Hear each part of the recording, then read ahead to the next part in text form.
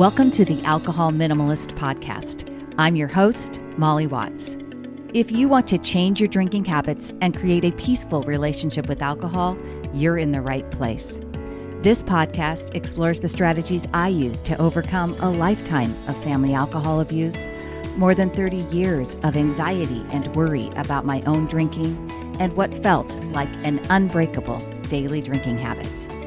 Becoming an alcohol minimalist means removing excess alcohol from your life so it doesn't remove you from life. It means being able to take alcohol or leave it without feeling deprived. It means to live peacefully, being able to enjoy a glass of wine without feeling guilty and without needing to finish the bottle. With science on our side, we'll shatter your past patterns and eliminate your excuses. Changing your relationship with alcohol is possible. I'm here to help you do it. Let's start now. Hello and welcome back to the Alcohol Minimalist Podcast. With me, your host, Molly Watts, coming to you from, it's a dry Oregon. It's a cold Oregon, but it's been dry and clear the last couple of days. I actually love these winter mornings when it is dry and clear. I don't mind cold. I just don't like wet and soggy and gray.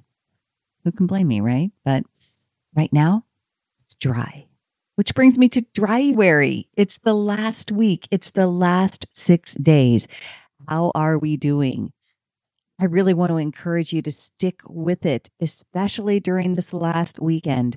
I shared on the podcast last year that the last Saturday of the month, the one that's ahead of us, if you are listening to this podcast when it drops on Wednesday, January 25th, if you're listening to it then, the weekend ahead in January, 28th, 29th, right?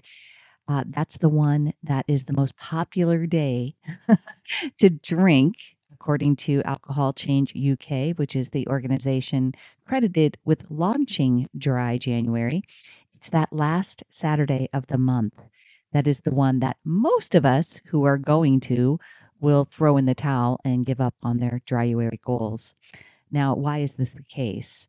Well, I will tell you what isn't happening. And this is what the subject of this episode is really going to be about. What is not happening is that alcohol is causing you to drink. Now, I want you to just hold on to that for a minute. And I want you to ask yourself if one of the things that you fundamentally believe about alcohol is that because it's an addictive drug, which we all know, right? Do you believe that because that's the case, it causes you to drink? Especially those of you that have spent the last 25 days being alcohol free.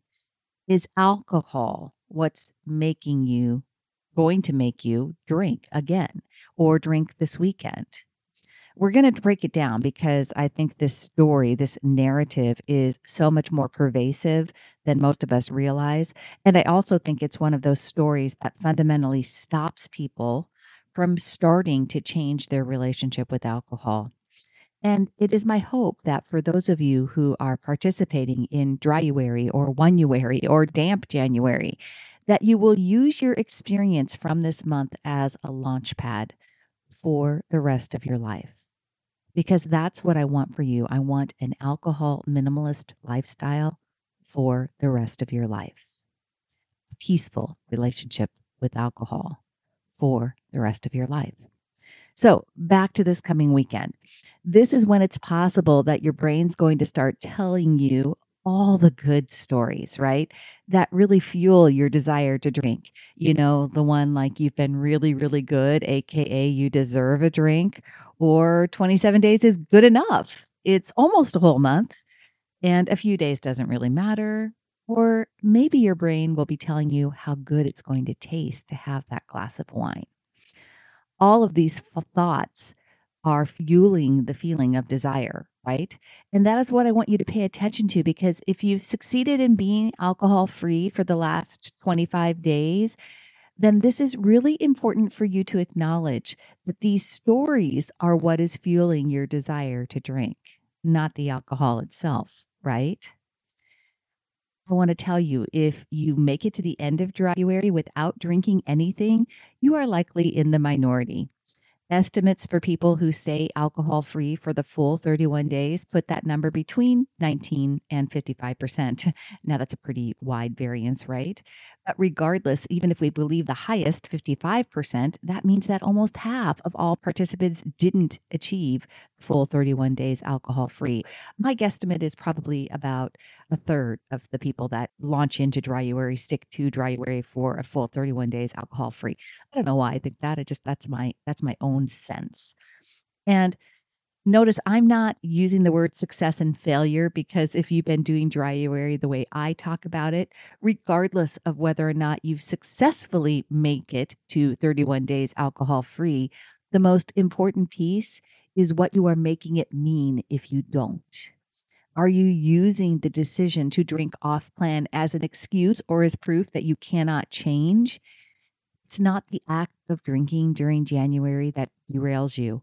It's what you decide to make it mean, right? So let's not allow any off plan drinking make it mean that we can't create a peaceful relationship with alcohol. As we transition out of this 31-day period, as we decide to incorporate alcohol back into our lives or not, I want you to acknowledge that alcohol itself isn't the problem. Alcohol isn't causing that desire. If you've been alcohol free for even 3 days, alcohol has left your system. Alcohol can stay in your system between 6 to 72 hours, and in most cases, depending on the detection test that is used. Alcohol detection tests can measure alcohol in the blood for up to 6 hours, on the breath for 12 to 24 hours, and in urine for 12 to 24 hours. 72 or more hours with more advanced detection methods, and in the hair for up to 90 days.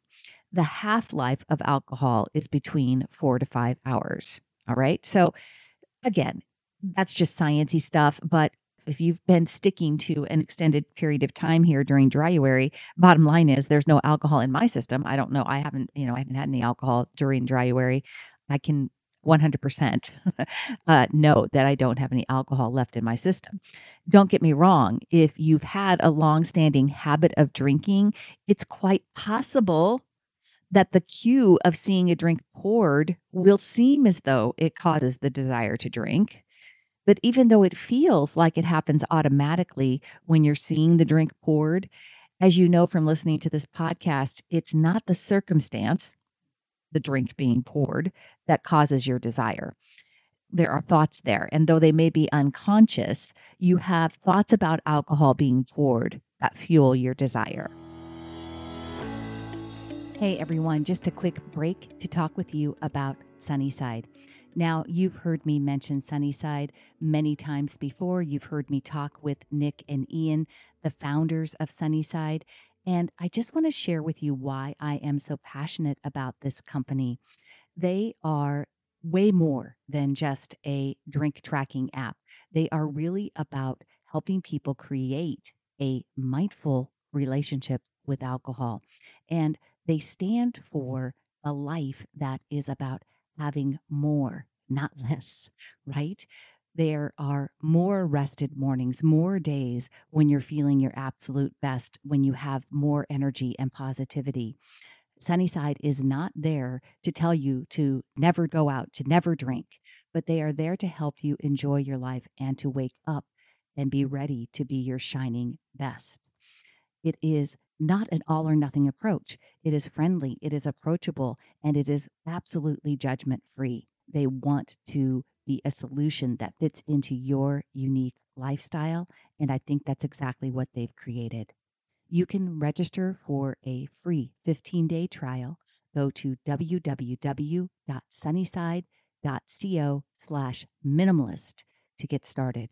That's www.sunnyside.co/minimalist to try Sunnyside today.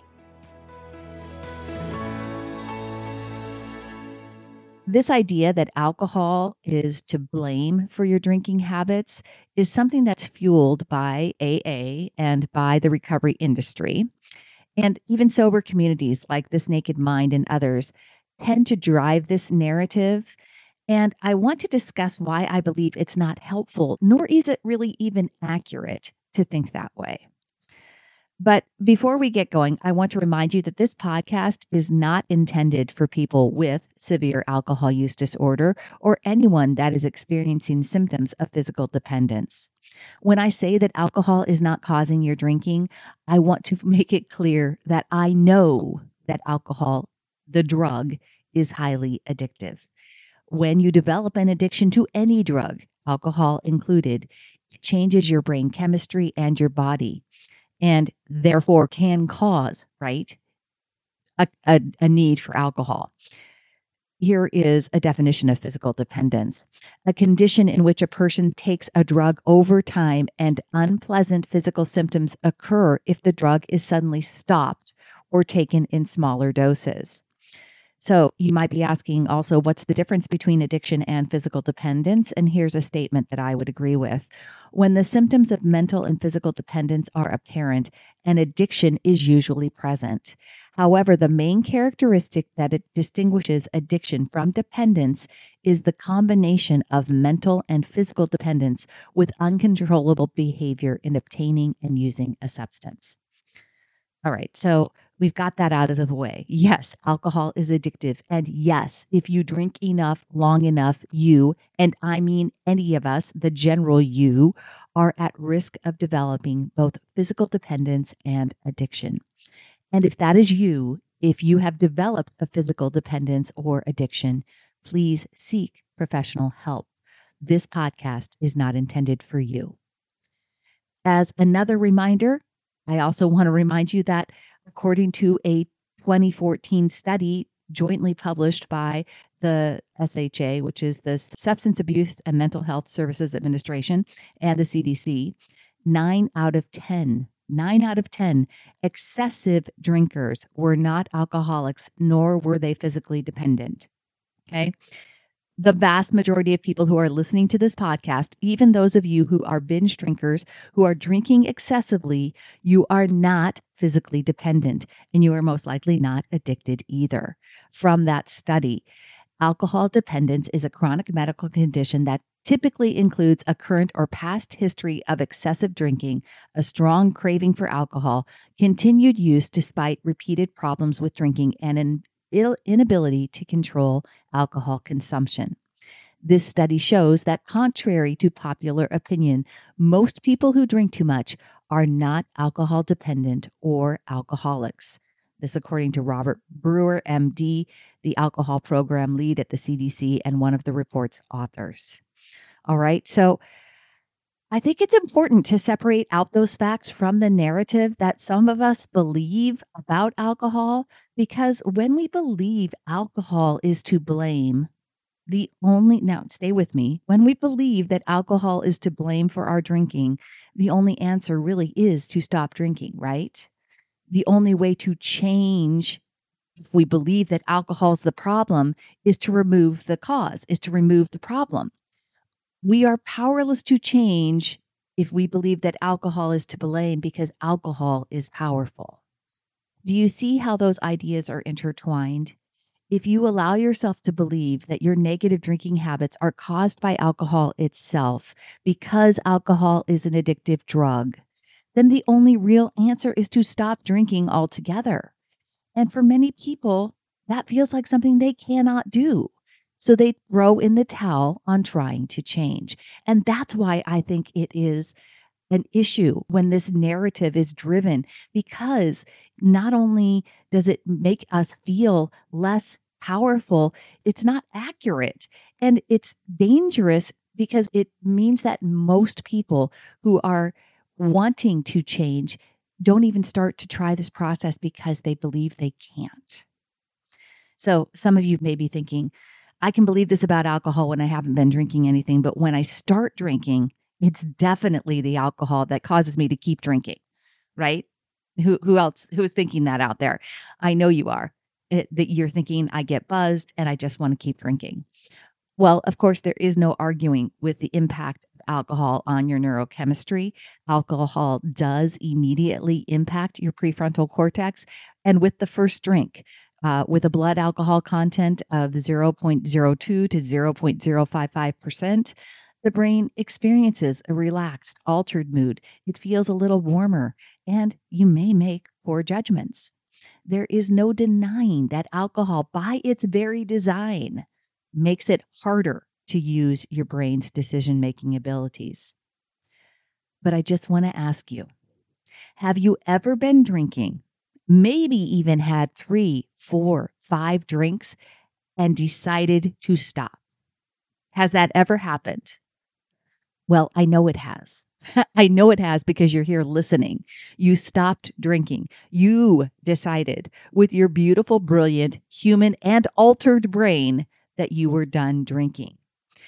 So if you're capable of deciding to stop drinking, even when you've been drinking alcohol, then it follows that it's your brain that is also what's choosing to start drinking or to keep drinking too, right? Yes, alcohol impacts your brain, but until you're unconscious, asleep, or hopefully not passed out, you still have the power. You are not powerless. Alcohol is not all powerful. If you've listened to this show for any length of time, you should know some of these basics. The safest amount of alcohol to consume is 0. Okay? Not ever going to tell you anything otherwise. Number 2, there is no perceived health benefit of alcohol that supports adding alcohol to your life if you're not already drinking. So I've talked about it multiple times on the podcast. You can go back and find all the many episodes on some of the science of how the science is derived and what the science means. But let's just throw that notion that we're doing something good for ourselves right out the window. Number 3, low risk limits that I talk about all the time. They are established and they're always in the show notes, folks. If you have any questions about what low risk limits are, they are in my show notes always. They are established as a way of reducing the harm potential that alcohol presents for anyone who consumes it.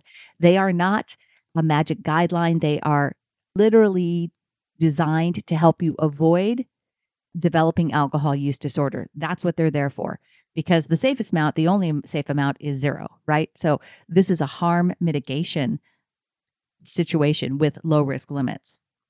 And number 4, every time we drink, our reaction to alcohol is dynamic. It's like our own personal petri dish. I say it all the time. And what we eat, what we have eaten or not eaten, how much we've slept, how much stress we are under, how hot it is in the room, how old we are, our gender, our weight, how much alcohol we've consumed on a regular basis. All of these things impact our body's ability to metabolize alcohol. And our ability to metabolize alcohol is directly related to our blood alcohol content. So it's important. All right. And understanding all of this means that as we move out of dryuary, you're going to want to have a plan, as I always do, for how you're going to include alcohol in your life. Now, I don't blame alcohol for what it is, right? It's a drug. It's a chemical. I know that, but it doesn't cause me to drink. I enjoy it in very minimal amounts, and I'm willing and capable of accepting those risks. I know from working with hundreds of people and hearing from hundreds more that there are people doing this work and they are changing their drinking habits, not just for 31 days, but for the rest of their lives.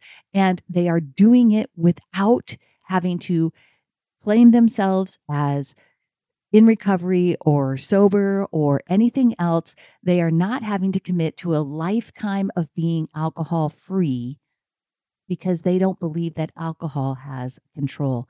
They believe that they do. And they are making those decisions and they are changing their lives because of it. I'm getting ready to open step 1 again for a February 10th start. And if you'd like to learn more about it, I would love to have you come visit me at www.mollywatts.com/step1. That's STEPONE altogether. I've created a short video that explains exactly what you get.